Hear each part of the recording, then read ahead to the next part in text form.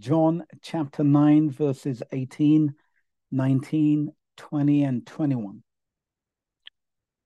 I read in Jesus' name, "But the Jews did not believe concerning him, that he had been blind, and received his sight until they called the parents of him that had received his sight.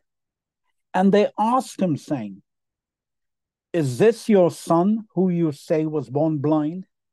How then doth he now see? His parents answered them and said, We know that this is our son, and that he was born blind. But by what means he now seeth, we know not. Or who hath opened his eyes, we know not. He is of age, ask him. He shall speak for himself."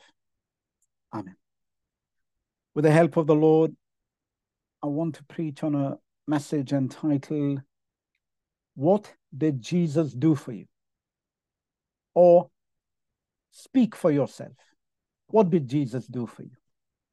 Amen. Speak for yourself. What did Jesus do for you? Amen. We know the background of this story. The blind man in this story was born blind. Now, just think about that for a moment. It's a very disconcerting thought. It could have happened to any one of us. He was born blind.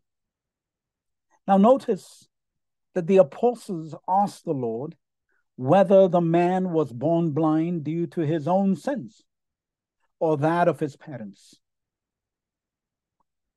When I thought about what they said, it struck me for the first time that the apostles didn't make sense in asking the Lord, "Is this man born blind because of his sins?" Excuse me, you just said born blind. An infant who is born blind has not committed any sin, unless you mean to say that in the womb, in the 9 months of the gestation period, the baby committed some sins. So it hit me, my goodness. With all due respect, the apostles were speaking rubbish. I don't say that in a high-minded fashion. I'm happy to note that the apostles can be very irrational before the day of Pentecost, just like us. Can we say just like us? We are no different than them. They were men of like passions as we are.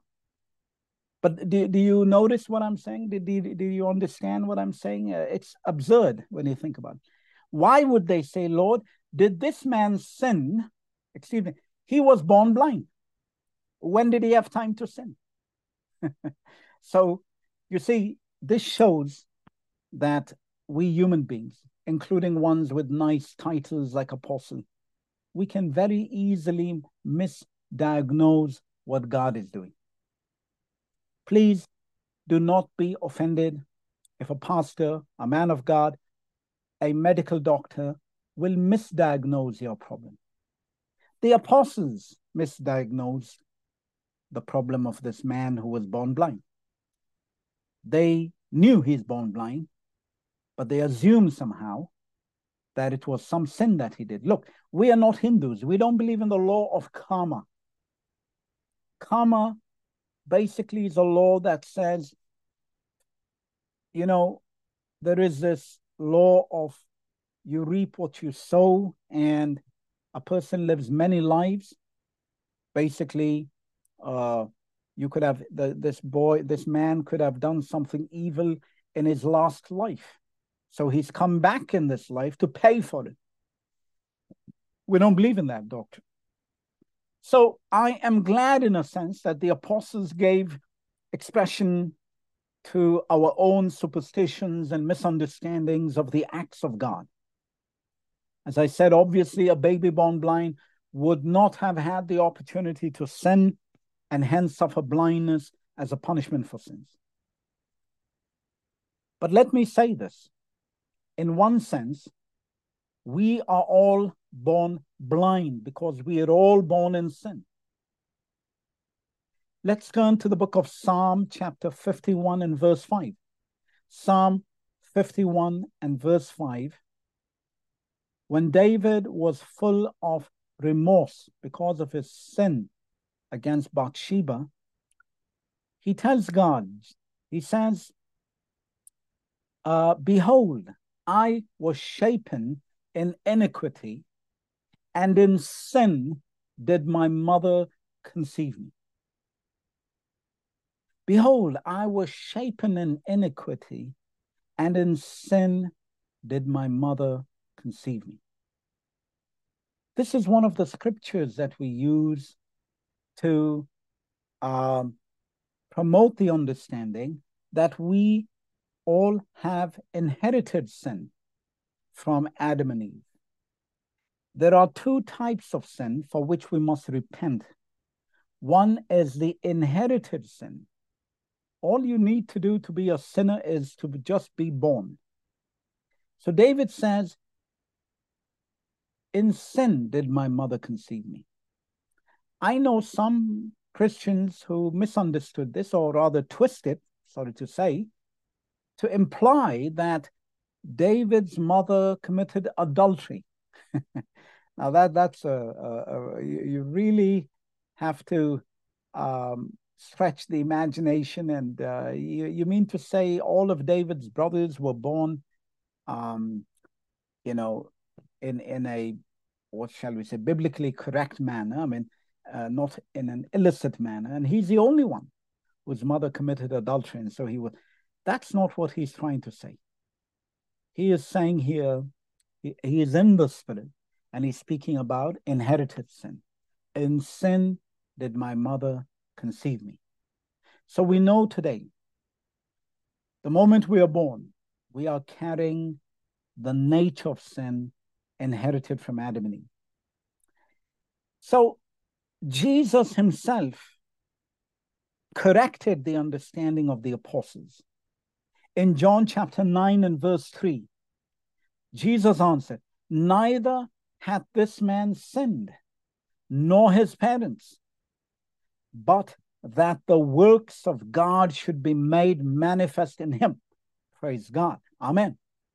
Listen carefully. Let me repeat it again. Jesus answered, neither hath this man sinned, nor his parents. We should be careful where we lay the blame. When we see things go wrong in the lives of people, don't jump to conclusions that they are some, dreadful sinners of some sort. No. That's why God was angry with Job's friends, because they were just throwing around blame without any understanding of the origin of the problem. But Jesus tells us here that basically God is looking for opportunities to be glorified in us. Somebody shout hallelujah. When some bad thing happens to us, we should learn to say, God will now be glorified in me. This is an opportunity for Jesus to be glorified in my life. Why do we jump to conclusions? This man was innocent. His parents were innocent. But the apostles wanted to know, somebody had to sin. Somebody had to sin. Was it him, Lord, or was it his parents? Which one sinned? No one sinned, Jesus said. Amen. This man was born blind so that God would be magnified and glorified in him. Now, somebody may argue with God and say, excuse me, but Lord, please don't choose me to be blind or lame so that you can be glorified. No. I want a good life from the beginning. Listen, can we have enough faith in our God to trust him? Are we able to say, thy will be done, O Lord? I don't understand why I'm blind. I don't understand why I'm lame. I don't understand why you chose me. Why didn't you choose the family of someone else? Look at that family. They seem to have so many blessings. Can you not choose them to be glorified through? You see, this is how we sometimes want to reason with God. But listen, not many people get to be recorded in the Bible. Amen. Do you want to be given a special mention in God's own book? Then let us accept. If God, imagine when this father and mother received their baby and then they realized the baby is blind. I can imagine they cried. They must have felt there's a curse upon them. They must have been so sad. They must have begun to doubt themselves. But they could not see at that time that one day a chapter in the Bible, John chapter 9, will be dedicated to this family. Oh, hallelujah. You see, it depends how you want to look at a problem. Is the glass half empty or half full?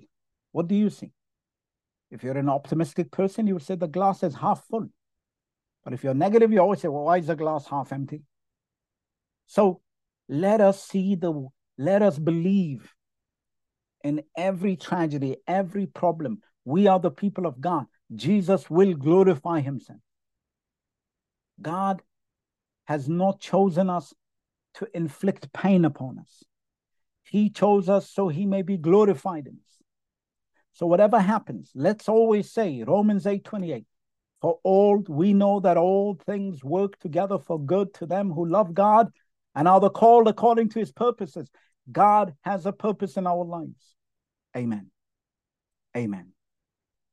Let's continue. Evil and suffering do not exist because they're God's will, but because they are opportunities for God to demonstrate his power to subdue them and liberate us in Jesus' name. Amen.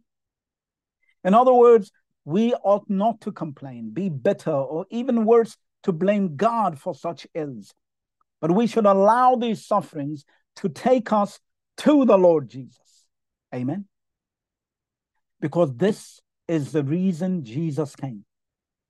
This is why God was manifest in the flesh. He came to specialize in our problems. Amen. Every human being who's lived at some point specialized in some trade, did something useful, but only God came into this world and specialized in our problems. Amen. God didn't come into this world to become a carpenter. He came into this world to be our savior. He's the only one who had such a job. No one could fulfill that job except God. When we meet Jesus, if you had to ask him, what work do you do? He would say, I save you. I save human beings. That's my job. The savior of the world. Emmanuel, God with us. Hallelujah. What a unique job. Only one person could have this job. Only one person could fulfill that task of saving humans. That is Jesus. No one else. Amen. There's only one Jesus. There's only one such job. And that's why when Jesus came of age, in Luke 4:18, he himself read the mission of his life. The mission, the job description, the mission of his life was recorded in Isaiah. 700 years before, God already mentioned his mission, his job description. And he read it out in a synagogue in Nazareth. The Spirit of the Lord is upon me, because he hath anointed me to preach the gospel to the poor. He hath sent me to heal the brokenhearted, to preach deliverance to the captives, and recovering of sight to the blind, to set at liberty them that are bruised. Hallelujah. I would have given anything to hear Jesus thunder these words from the synagogue. The most powerful utterance ever by a man. But this was no ordinary man. This is God manifest in the flesh. He thundered his mission. Every demon in hell shook that day, because God finally was in action. God was on the move. God sent a message to the kingdom of darkness. Hallelujah. Amen. Praise Jesus. Whenever the enemy troubles you, read the mission statement of Jesus out to the devil. Remind the devil, my Savior is still working. He has not decommissioned himself. Listen, hallelujah. Jesus is saying to you, the Spirit of the Lord is upon me because he hath anointed me to preach the gospel to the poor. It sent me to heal the brokenhearted, preach deliverance to the captives, recovering of sight to the blind. Listen, blind man of John chapter 9, to set at liberty them that are bruised. Praise God. Hallelujah. My Jesus is still working. Can you say with me, my Jesus is still fulfilling Luke chapter 4. Hallelujah. And verse 18. He is still working. He is still delivering us. Hallelujah. Amen. Take comfort in this fact. Jesus is still working. Now, let's continue in the story. What happened? Well, the Lord met this blind man, and the Lord took some mud.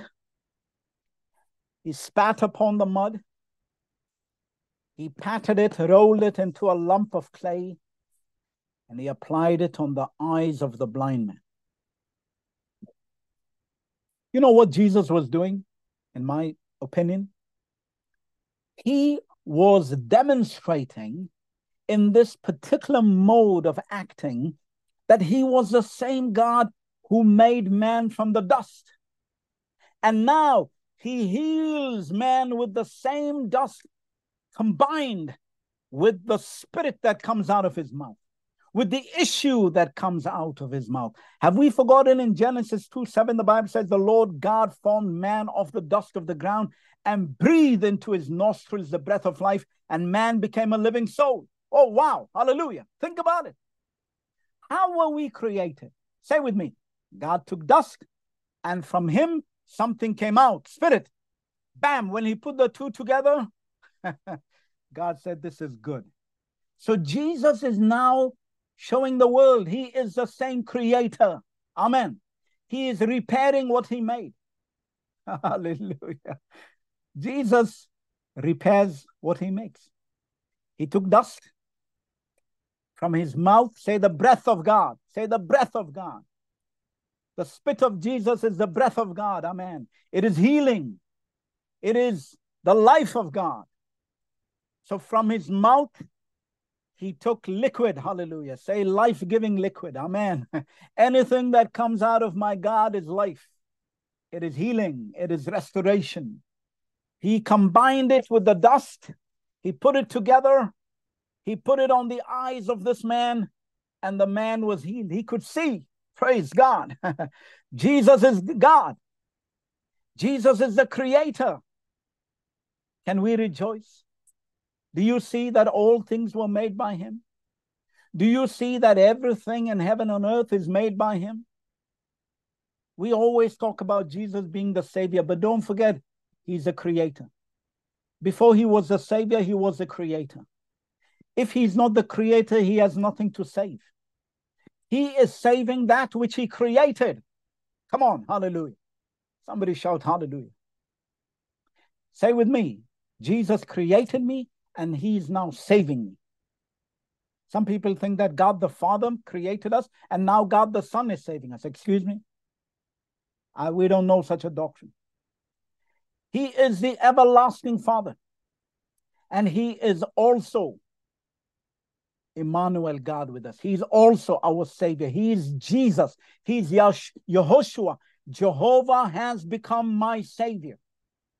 He was my creator before. Now he is my healer.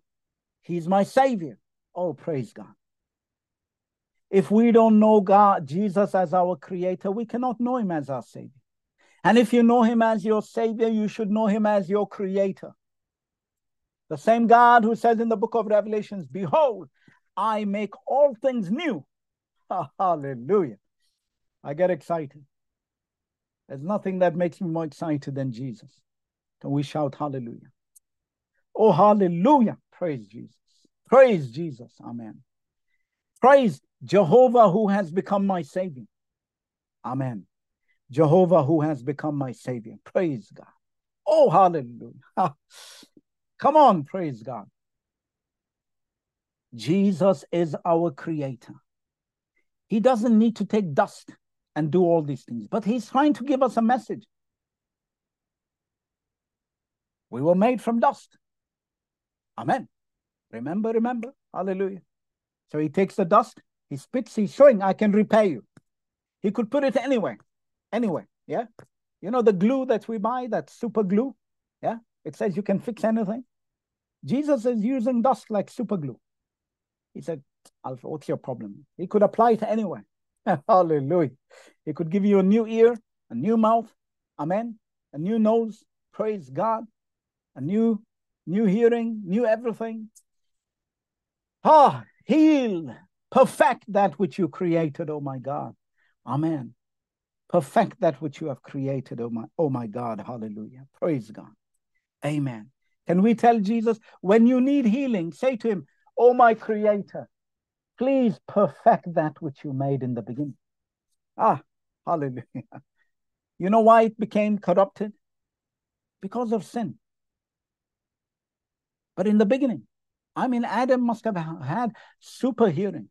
I'm sure Adam, look, if these animals, the lion can see very well at night. That's why I don't want to be in the jungle near him at night. He can see me from many kilometers away. Some animals can smell, like the bear. The bear can smell kilometers away. Don't you think God gave us a better smell than what we have now and better hearing in the beginning? That's why God said in the beginning, it is very good. I'm telling you, the Adam God created in the beginning is nothing compared to the Adam that we are today, or the Eves we are today. Those people were super human beings. God makes good things. So God repairs that which he makes. He's just healing what he made. Amen. Oh, bless his name, bless his name. What a great creator. What a mighty God. So humans are a product of the earth touched by the breath of God. What are humans? So we are a product of the earth touched by the breath of God. In the beginning, God created us, but through Jesus, he walked the earth, repairing, healing, and saving that which he made with his own breath. Hallelujah. Amen. Job chapter 33 verse 4. Job chapter 33 verse 4. The Spirit of God hath made me, and the breath of the Almighty hath given me life. Praise God. Praise God. The breath of God hath made me. Please never forget Jesus. That's why I started in the beginning today by saying, brothers and sisters, I have a very deep, a profound understanding, sensitivity to the fact that I'm in total debt to my God. I live, I move, I have my being in him. He's my creator. I respect him for that with every fiber of my being. I don't have words to explain what I feel, but I hope you feel the same. He's my God. He's my creator. I must serve him. I must thank him for allowing me to be born, allowing me to speak, allowing me to exist. It's not a small thing to be the creator. He's great. If nothing else, we have to glorify him for just the creation. And now Jesus came and he was demonstrating his creative power. He just took dust, put it on his eyes, spat. When the earth touches God, life comes. Hallelujah. So Jesus did this because Jesus is God, the only one and true God. His acts confirm his identity, which was why he always made a huge commotion wherever he went. All that he was doing was just being true to himself. God can only behave as God. Yeah. Well, what do you want? Why were the people angry, disturbed? Excuse me. He's telling you that he's God. You're not listening. And then when he begins to behave like God, the God that he is, you get shocked and you say, and then, all kinds of hell breaks loose. Excuse me? Can you please listen to what he's saying? He's saying he's God. So don't be surprised when he begins to walk around and do the things that only God can do. Are you with me? Praise God. Jesus would tell people who he is. They're not listening. Then he goes and raises the dead. And he goes and does things that only God can do. And then they wonder, what? Excuse me, they say, who are you? Who healed you? That man is a sinner. Do you want to argue with his works? Do you want to argue with his power? That's why Jesus got tired of these people. And he would listen to them, argue with them. And he'd say, excuse me, is it easier to say, thy sins be forgiven thee, or pick up your bed and go and walk? So they couldn't, they want to argue with his words, but they cannot argue with his power. It's better that we accept his words and his power. The two go together. He's God. He can only behave as God. Hallelujah. I've asked some Muslims before, do you believe Jesus is God? They said, never. Do you believe he raised people from the dead? Yes. Did Muhammad raise people from the dead? No. You say Jesus did mighty miracles, yeah? Don't you acknowledge that these miracles can only be done by God? No other prophet did them. Yeah, but that is by the leave of Allah. They love that word, the leave of Allah. That means by the mercy of Allah. That's where we beg to differ. Jesus does the works he does because he cannot deny his identity. He's God. He can only behave as God. Hallelujah. Hallelujah. We acknowledge he's God. You see, this is where the paradox is. The problem was that the people he walked among were not prepared to hear that he was God, but they demanded to know why he could do the works that only God could do. Hallelujah, man. There's some questions you can never answer because you give them the answer and they're not listening. If you begin with the right answer, everything else will work out. Jesus is God. Begin there. Now try. From there, see if everything works. Let's see John chapter 9, verse 18. John chapter 9 and verse 18. We'll continue in the story. John 9:18 says, but the Jews did not believe concerning him, that he had been blind and received his sight, until they called the parents of him that had received his sight. This is the definition of sin, brothers and sisters. That somebody went and witnessed to the Jews and told them, this man standing before you was blind, but Jesus of Nazareth opened his eyes. And the Jews who heard this said, no, we don't believe in this witness. Even though the man is standing in front of us, we don't believe in it.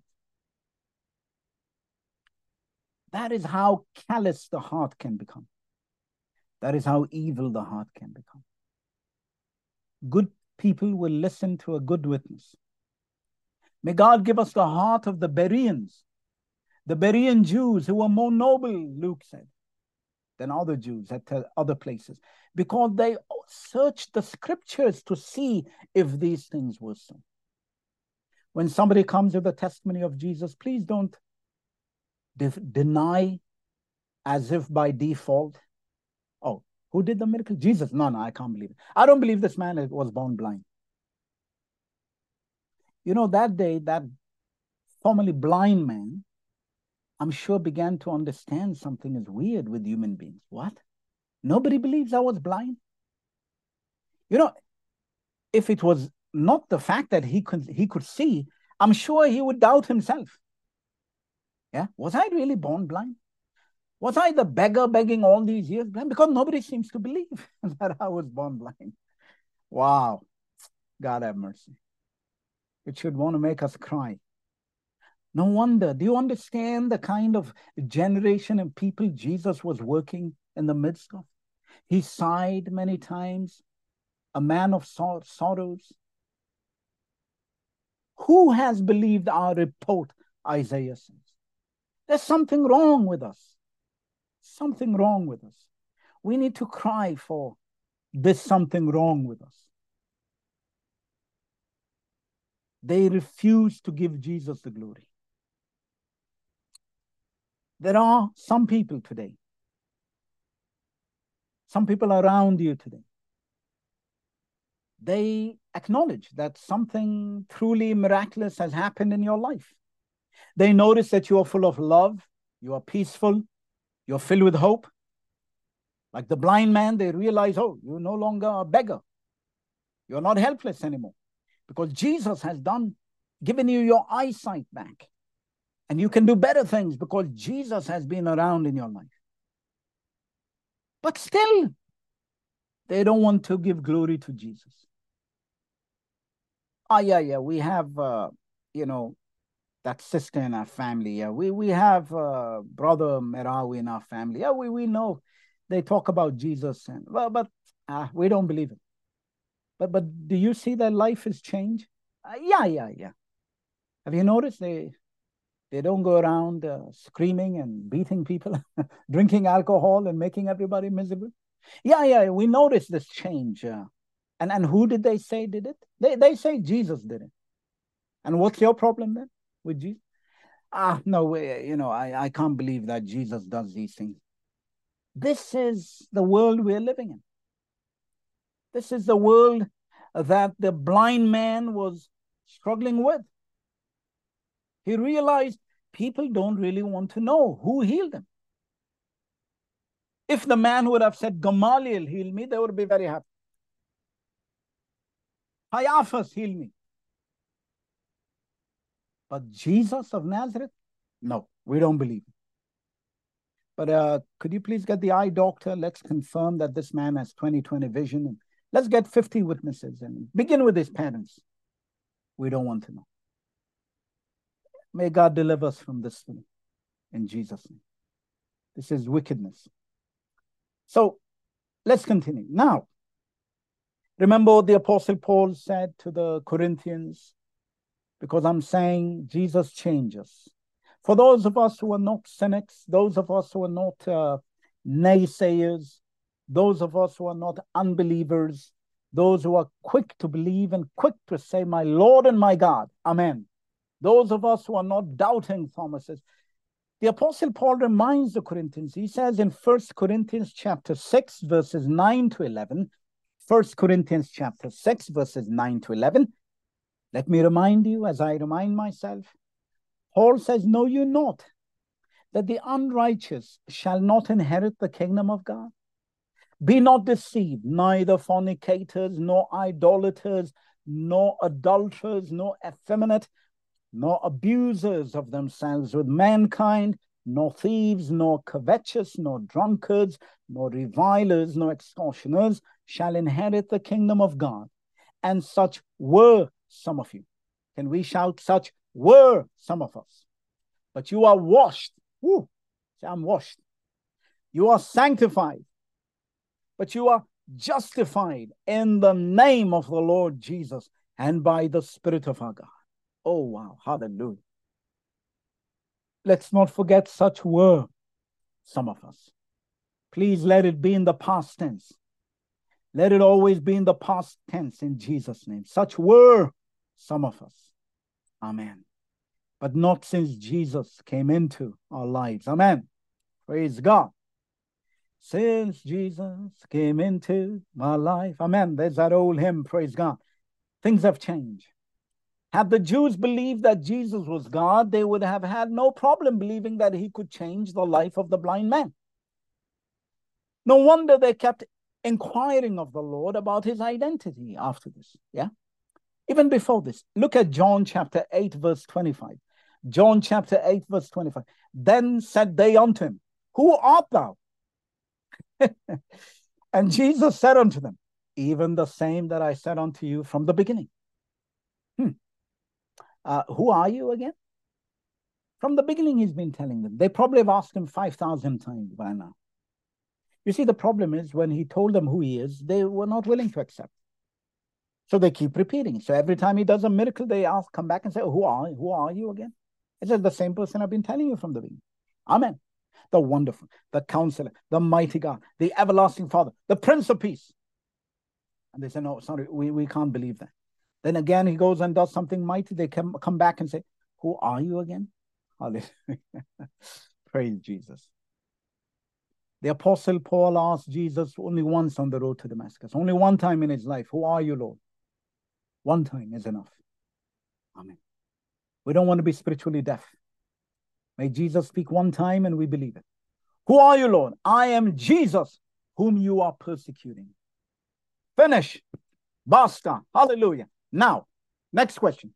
What will you have me do? Because I already finished with who you are. And what did he write after that? In him dwells the fullness of the Godhead bodily. Hallelujah. Amen. God, great is the mystery of godliness. God was manifest in the flesh. Praise God. You see, the Jews asked for thousands of times, Who are you? And they never declared who he is. The Apostle Paul asked one time, Who are you, Lord? And he wrote thousands of times about who Jesus is. Amen. Praise God. Hallelujah. May we ask Jesus just one time, Who are you? And may we write books declaring his glory. Amen. Ascribing to him sole divinity. Amen. Praise God. So, those who don't want to accept who Jesus is will always get confused at his works and keep coming back to him to say, Who are you? So now they decided, because this issue was troubling them too much, they couldn't sleep. As long as there is a blind man, who was a formerly blind man whose eyes are open, and he's going around saying, Jesus healed me, and everybody's talking about it, they couldn't sleep. So they decided, in John chapter 9, verse 20 and 21, the Bible says, His parents answered them and said, We know that this is our son, and that he was born blind. But by what means he now seeth, we know not. Or who hath opened his eyes, we know not. He is of age, ask him. He shall speak for himself. Oh, praise God. You see, let me say this to you. Please listen carefully.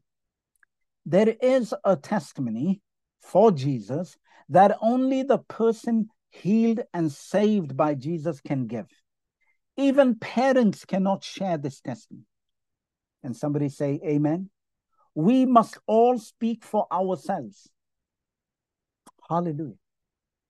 The parents were limited. The parents said only two things. One, yes, this is our son. We can confirm that for you. Amen. That one, we are sure about it. This is our son. Two, we can confirm he was born blind. But more than that, we can't say anything. Well, by the way, why don't you ask him? He's old enough. He's old enough. He's of age. Talk to him. The same way, brothers and sisters. Let me tell you, do you know what was happening? These parents actually were so afraid of the Jews. They were afraid that they would be basically expelled from the Jewish community. Did you know that? If they would say that Jesus is God or divine, or even if he's a prophet, he's a great man, they would throw them out of the Jewish society. And then you basically have no life. Your name will be struck off the register in the synagogue. You can't do anything in life. So they were so afraid. They realized there is real hatred against Jesus of Nazareth. So they decided, son, sorry, but we can't help you, son. Son, I hope you understand our predicament. Anyway, you were a beggar all these years. Let me tell you, something is not right about this parenthood here. I hope you understand what I'm saying. And I'm not the only one. I notice other Bible scholars also wondered about this, because this boy was a beggar. Excuse me? You would get the impression that the parents were always with him. And no, they would leave him somewhere, perhaps, or they were not even with him, because it doesn't make sense. Why is it they don't support him to fight against all these rumors and hatred against Jesus and say, excuse me, our son has not done anything wrong. It's not his fault that he was born blind. Yeah. And he's our son after all, and we will suffer with him. No, they abandoned him. Said, we don't know. We only know he's our son. He was blind. That's all. They took the path of least resistance. There is a very sad side to the story. And let me come to my point. I'm telling you, when it comes to your testimony for Jesus, you cannot outsource it to anyone else. You must stand up and be counted. You have received salvation from Jesus. You speak. Forget parents. Forget children. Forget neighbors and relatives. Forget pastor. Forget bishop. Forget friends. Forget brothers and sisters. It's you and Jesus. I'm saying this because it happened to me. I come from a Muslim background. I was 15 years old when my family stood there and basically excommunicated me and said, you are evil. And there were imams surrounding me. I'll never forget the trauma that I went through. No one supported me, brothers and sisters. I was 15 years old, probably younger than this man. And I remember looking at them. I didn't have a friend in this world. There was no pastor. I didn't know what a pastor is. I didn't even know what a Bible is. All I knew is I saw Jesus. And I'm telling you, his love turned my life upside down. There has been no, and there can never be a more powerful thing that happened to me in my life. I'm not exaggerating. This is my life. It's my testimony. It's my story. Hallelujah. I will speak for myself. This is the message today. Speak for yourself in Jesus. Let nobody shut you down when you speak for Jesus. When everybody's talking, tell them silence. Amen. You're all talking about me. Yeah? Everybody's talking about me. Was I blind? Was I not blind? Is this the same person? Not the same. You know, some people are saying this is not the same person. Can you imagine? No, he's not the same person. The guy is listening to all of them. What? My goodness. This world is crazy. We have to stop them. Say, quiet. Let me speak for myself. And I remember at the age of 15, 1986, telling all those, the Inquisition, I call them. They came to make my life miserable. I couldn't sleep. They would trouble me, tell me I'm going to hell and this, that. And I just said, listen, if you people had met Jesus, you would all be Christians. You cannot resist the love of Jesus. There is no force in this world that can resist the love of Jesus. I'm telling you that. You may be surprised to hear, but my testimony is the most dangerous weapon Jesus has is his love. Nobody can resist that love. My goodness. You will surrender. Doesn't matter what you call yourself, Buddhist, Muslim, atheist. When Jesus is finished with you, you will say, I love Jesus. I love Jesus. You will be overpowered by his love. Jesus' most powerful weapon is his love. Listen to me. I'm a Christian today, 36, 37 years later, because the love of Jesus conquered me. That love made me understand, and I don't doubt for 1 second that he is God because I met him. Other people can say what they want. I will say what I experienced when I met Jesus. So this man who was born blind, when Jesus healed him, when he heard his parents speak, he knew he's alone. They were not going to defend him. They were probably there when Jesus took the clay and put on his eyes. I'm not sure. In fact, probably they were not there because they said, how he was healed, we don't know. Doesn't matter.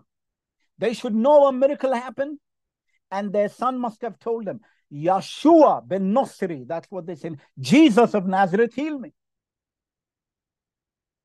It's not a mystery. But people don't like the name of Jesus, some people. When I told my family, do you see anything bad happen to me? Are you worried for me? Why are you worried for me? They even said, no, you seem to have become a nice person. Thank you. Thank Jesus. Hallelujah. So relax. If I became a horrible person, if I'm starting to become murderous and suicidal, then you should try to deliver me from this Jesus. But according to their own testimony, I seem to have become a very nice person. So maybe you should try to find out who Jesus of Nazareth is. Hallelujah.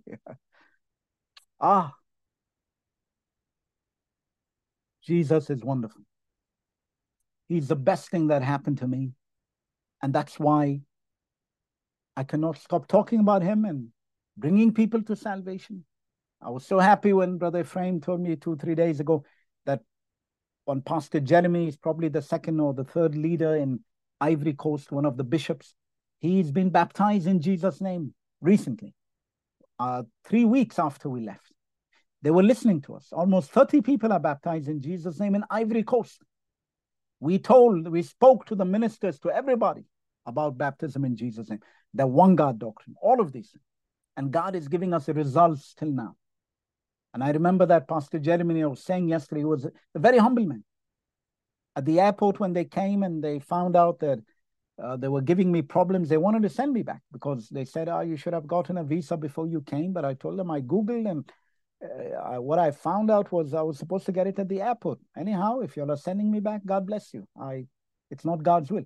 But these pastors came, and this Pastor Jeremy went on his knees to hold the feet of the policeman.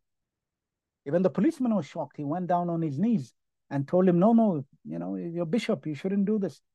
And I remember he was a very humble man. So I'm not surprised. The humble people receive the truth. So I'm very happy that after many, many years, we are still traveling and telling people, Jesus is the Savior. Be baptized in the name of Jesus. Yeah, this is a dream come true. It's the mission of my life. It's the reason for which Jesus came to me at the age of 15. Amen. Jesus comes to people, especially when he has a work for you, and he will commission you. Amen. Don't worry about what people will say. That we are here reading in the story now that all the people, including the parents of this young man, seem to be trying to distance themselves from him. Don't worry. Let family distance themselves from him. Jesus will come back to you. Jesus healed him and Jesus came back to him. Amen. Jesus will not abandon you. He will not leave nor forsake you. I can tell you, after all these years, Jesus never abandoned me. He's closer to me than even my own breath. Hallelujah. God bless. Amen. Sorry if I spend too much time on my own testimony. It's because Jesus gives us our own testimonies. Look at the Bible. What is the Bible? It's a book of testimonies, by the way. Yeah? What is the Bible? It is Peter talking about how he met Jesus. It's Paul talking about how he met Jesus. Everybody. Somebody says, yes, the Bible is 66 books, but I'll tell you what. The Bible is billions of books of people who Jesus is touching till today. Amen. All our stories could have been included in the Bible for the glory of Jesus. Amen. So, we must all speak for ourselves. There is a great danger of allowing others to represent what Jesus has done for us. Look at John chapter 9, verse 9. John chapter 9, verse 9. Some said, this is he. Others said, he is like him. But he said, I am he. It becomes comical. The Bible has a sense of humor. Because John is writing, what a mess. Look at these people. Because they hate Jesus so much, some saying, he looks like him. Others said, he is him. So the parents could only confirm two facts. He was their son and that he was born blind. The rest was for the son to declare. Can you say, the world will say this about me, the world will say that about me, but the rest is for me to declare. Testify, sister. Testify, brother. Amen. I love the Black American tradition where they talk about testifying. Amen. Ain't no one seen the trouble I've seen. Amen. Let people talk for themselves. Let them speak for themselves. What is in your heart? What did Jesus do for you? Amen. Don't let other people hijack your testimony. Amen. They could not see through his eyes. The parents cannot see through the eyes of the son, literally. They were not eye doctors to confirm one way or the other. So they put all the burden on their son. Similarly, Jesus expects every individual to declare what he has done for him. Jesus will not permit others to speak for you. Only you can glorify the Lord when you open your mouth. Amen. That is why I've always prayed to the Lord and said for many years, before you take me, Jesus, if you will, please, let me go to all countries in the world to let them know what you've done for me. And I'm happy to tell you the list is growing. Amen. It won't be long before I'm up to almost 40 countries of having told so many countries my testimony, including Ivory Coast, where I was last. I always love to begin with how Jesus saved me. How Jesus saved me. How Jesus saved me. Amen. I will never forget. This is my blessing. Do you remember when Jesus met you? Do you remember when he saved you? The blind man could never forget.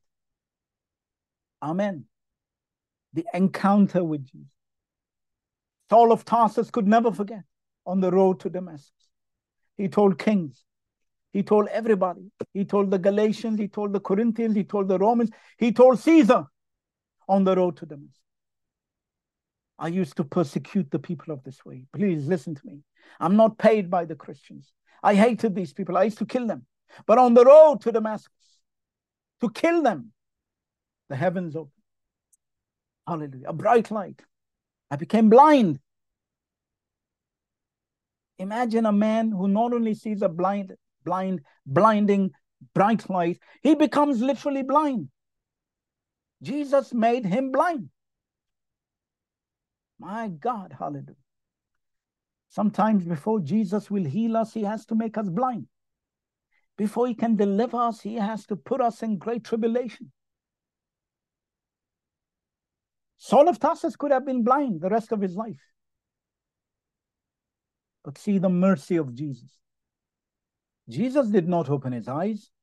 Jesus told him, go to the people whom you are killing. They will pray for you. They will show you love, the love which you don't know, the love of Jesus. Jesus is love. And when they will pray for you and forgive you, I will heal you. Wow. Wow. See how Jesus teaches love to a man of hatred? Oh, hallelujah. I could go on talking about Jesus forever. Never get tired. He's great. We don't have words to describe his personality. That's why we preach for hours to try to do justice, feeble justice to how good he is. Jesus said, go to them. They will pray for you, the people who you hate. And then I will heal you. Open your eyes. He's wonderful.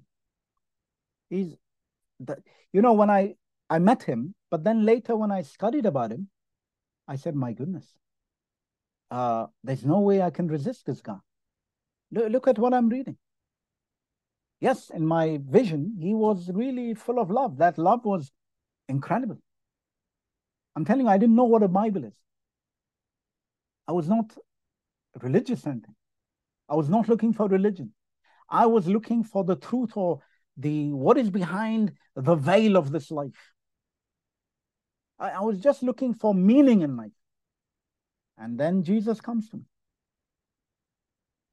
And I found everything in him. Everything. What did Jesus do for you? What did he say to you? How did he save you? What difference did he make in your life? These are the questions for you and for me. Only we can glorify the Lord when we open our mouths. Amen. I have told people, Muslims, about how I came to Jesus and I saw tears in their eyes. I remember a group of people in Sweden once, Gavla or some place outside of Stockholm. And I was telling them about my testimony. And I saw the people crying. I had to stop. I realized this affected them. People are looking for what I have experienced. Jesus can give you the same experience. If you, I don't know who may be listening to this, not just the audience here, but can we all just close our eyes for a moment? I feel to pray in my spirit. Jesus, I call upon your name. Jesus, if there is somebody right now who is on the verge of breaking to their old lives of sin, the dam is about to burst because you are convicting a soul. I call upon your name, sweet Jesus. You came into this world to seek and to save that which was lost, Jesus. Draw the soul, Jesus, as only you can draw, Jesus. Let this be the day, the time, the hour, the minute for them to stop living life on their own terms and now surrender to you, Jesus. Sweet Jesus, receive this person, I pray you. Receive this person, I pray you today. Hallelujah. Flood their lives with your love, Jesus. Amen. Hallelujah. Soothe their souls. Amen. Let your spirit flow like holy oil, soothing oil, the balm of Gilead into every crack of their soul in the name of Jesus. Hallelujah. Bring healing, repair, Jesus. Heal, Jesus. Accept their repentance, Jesus. Hallelujah. In your holy name I pray. In your holy name I pray. Let them know you are the only God, the only true God. Let them understand the need for baptism in your name, Jesus, and the need to be filled with the Holy Ghost. Hallelujah. You are the Holy Ghost, Jesus. And the church says, amen, amen, amen. I'll be concluding soon, but thank God the blind man was of age. Jesus wisely waited for him to be of age before he healed him. He spoke for himself and he did not abandon the Lord. We are also of age, brothers and sisters. Amen. Say, I'm of age to speak for Jesus. I'm of age. That means I'm mature enough. I have enough experiences. Nobody can cheat me. I know it was Jesus who did it. Amen. Don't come with some cheap philosophy here. Don't try to come with some cheap psychology. Jesus healed me. Jesus saved me. Amen. That's my story. I am of age. I can speak for myself. Praise God. Hallelujah. We are also of age. We will not back off and desert the Lord. Amen. You remember the man who was filled with the demons called Legion in the gatherings? In Mark chapter 5 and verse 19, the Bible says, howbeit Jesus suffereth him not, but said unto him, go home to thy friends and tell them how great things the Lord hath done for thee and hath compassion upon thee. This is the will of Jesus. There are too many people just wanting to go to church. That's nice. But you also have to go and tell other people what Jesus has done for you. Amen. Jesus has enough apostles. Amen. We need people to now go to these people of the gatherings. They cast Jesus out. These people were not Jews. They kept pigs. That proves they were not Jews. Jesus knew he has no access to them. So at that time, before the resurrection, so he told this man, please be here, be my hands here, be my feet here, be my voice here. Jesus needs us. There are places today where Jesus has put us, not by accident. We are his feet there. We are his eyes there. We are his blessing there. Amen. The blind man was only healed by the Lord. He did not know who the Lord was. So the Lord returned to reveal his identity. Please listen carefully. Many people are touched by Jesus, but they don't know who Jesus is. Don't deny when somebody says Jesus did a miracle. Some of us like to say, excuse me, are you baptized in Jesus' name? And the guy says, did you hear what I'm saying? I was blind, Jesus opened my eyes. I'm not sure Jesus opened your eyes because you don't seem to know that baptism is in the name of Jesus. You know, that's how we begin to sound sometimes. Let's first glorify God for all that he does. If somebody testifies and says, Jesus came and opened my eyes, let's not start giving them some, like a military drill, like officers, blah, blah, blah, blah, blah, orders. Do you believe in one God? Do you believe in baptism? First rejoice with them. Hallelujah. Now, do you know who healed you? Do you know him? And the man said, I really don't know him. Let you understand what I'm trying to say? May God help us. Sometimes we become legalistic. We become pharisaical. We become just, excuse me, paragraph 9a, paragraph this. Let's rejoice first. This man was innocent. He's a very honest man. Have you noticed that? He doesn't like drama. He doesn't like to exaggerate. He just speaks what happened. That's all. Very simple guy. Let's read John chapter 9, verses 35, 36, 37 to 30 and 38. John 9, 35 to 38. John 9, 35 to 38 says, Jesus heard that they had cast him out. And when he had found him, can we say when he had found him? Jesus will find you.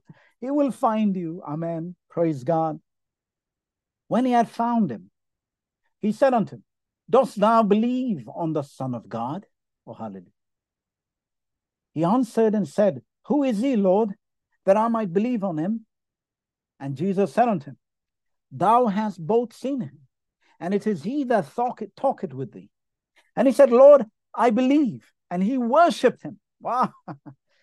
You see, there are some people who are just ready for harvesting. Behold, the fields are white. It's harvest time. A man was ready for good soil, a good heart. Praise God. Jesus heard they cast him out of the synagogue. Excuse me, why did you cast him out of the synagogue? What evil thing did he do? You see, we asked him, give glory to God. We know this man is a sinner. That's what the Jews said to him. And you know what the man said? He said, look, whether he's a sinner or not, I don't know. All I know is I was blind and I was healed. He healed me. For that, they cast him out of the synagogue. Jesus can bring you back from the dead, and people will say, we wish you would stay dead. We wish you were better, you were better off dead. That's the cruelty in the hearts of people. The man didn't do anything wrong. They cast him out of the synagogue because he said, I don't know whether he's a sinner. Look, he was a blind man. How does he doesn't even know who Jesus is. And even if he knew, he would have to, it would be better if he had his eyesight so he could, observe whether Jesus is a sinner or not. He said, as far as I know, as a blind man, I never heard the man sinning. Praise God. They put him in an impossible situation. The world wants to put us in an impossible situation with Jesus. Let them cast us out of their synagogues. Let them do what they want. Send us to the moon. We'll come back and say, Jesus is God. Listen to what he did. Hallelujah. We will never be silenced in Jesus' name. So, what an amazing story. This man was persecuted for Jesus when he didn't even know Jesus. How much more will they persecute you when you know Jesus? Can you imagine you are thrown out of the synagogue, you are persecuted just because you are healed? You don't know who healed you. You don't know anything about his name or who he is. And for that, you are suffering. Oh, praise God. It gets more and more absurd. But it tells us something about when you want to follow Jesus of Nazareth, don't expect the world to clap for you. You will be waiting a long time. Just speak for yourself. Testify. Be a witness. Hallelujah. Amen. So, more important than the healing is the revelation of who Jesus is. It is clear that the formerly blind man believed that the Lord Jesus was God, or he would not have worshipped him. Are you with me? Can somebody say hallelujah? The man first received his physical eyes back, then he received spiritual eyesight. That is the best, because he worshipped Jesus. The Bible says, thou shalt worship the Lord thy God, and him only shalt thou serve. We worship Jesus because he is the one true God of Israel, according to Deuteronomy 6:4. Hear, O Israel, the Lord our God, the Lord is one. And Jesus told Satan, because Satan seems to crave worship, which is why he became Satan and is going into the lake of fire, thou shalt worship the Lord thy God, and him only shalt thou serve. And we tell Satan and we tell everybody who cares to hear, we only worship Jesus. We don't worship anyone else, because he alone is God to us, as the Bible declares. Son of God means that he is the flesh and blood of Jehovah himself. The one God is now manifest in his own body, made of his own word. The word was made flesh. John chapter 1, verses 1 and verse 14. This revelation must be believed and confessed. God works many miracles for the flesh so we can live more comfortably on this earth. But the greatest miracle is the salvation of the soul so we can live in heaven forevermore. Do you want Jesus to heal your flesh so that you live for a few years on this earth in comfort? Or do you want Jesus to heal your soul also so you can live in comfort on this earth and forever in heaven? Say, Jesus, give me both. Both. In Norwegian, we say, Ole Brumm says, ja, takk begge deler. There's a fable, a children's fable, and there's this teddy bear who says basically, when he was offered a choice, two good things, said, yeah, thank you, I'll take both of them. Amen. So we take healing of the flesh and healing for the spirit also, forever. Amen. Both.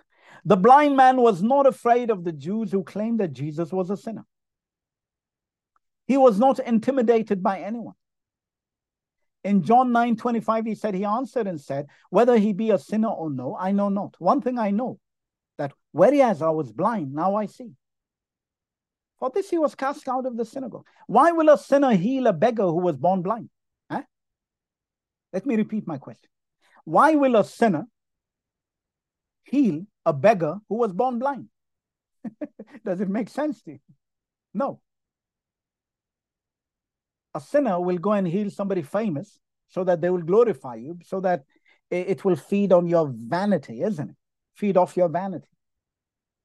Jesus is not a sinner. Jesus is God. If he's looking for cheap attention, he would have gone and healed somebody in the household of Pilate. He would have done miracles for show.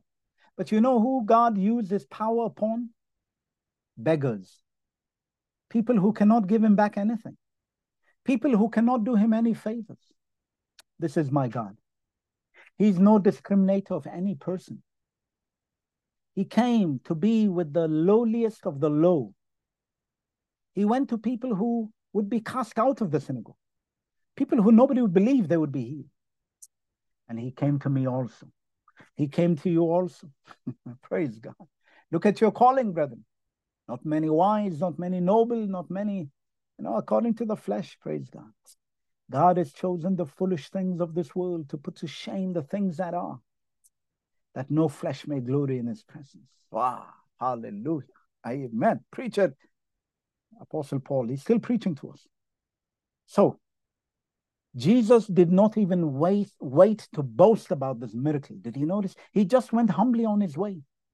It was the Jews who whipped up attention and controversy around the miracle. We are not going to back off and desert the Lord. Say, no, no, no. Let us all stand straight and declare what the Lord has done for us. Indeed, we are of age. We are mature in the Lord and know his identity. We know his love. We know his compassion. Let us speak for ourselves about Jesus. Blessed be his name. And the church says, amen.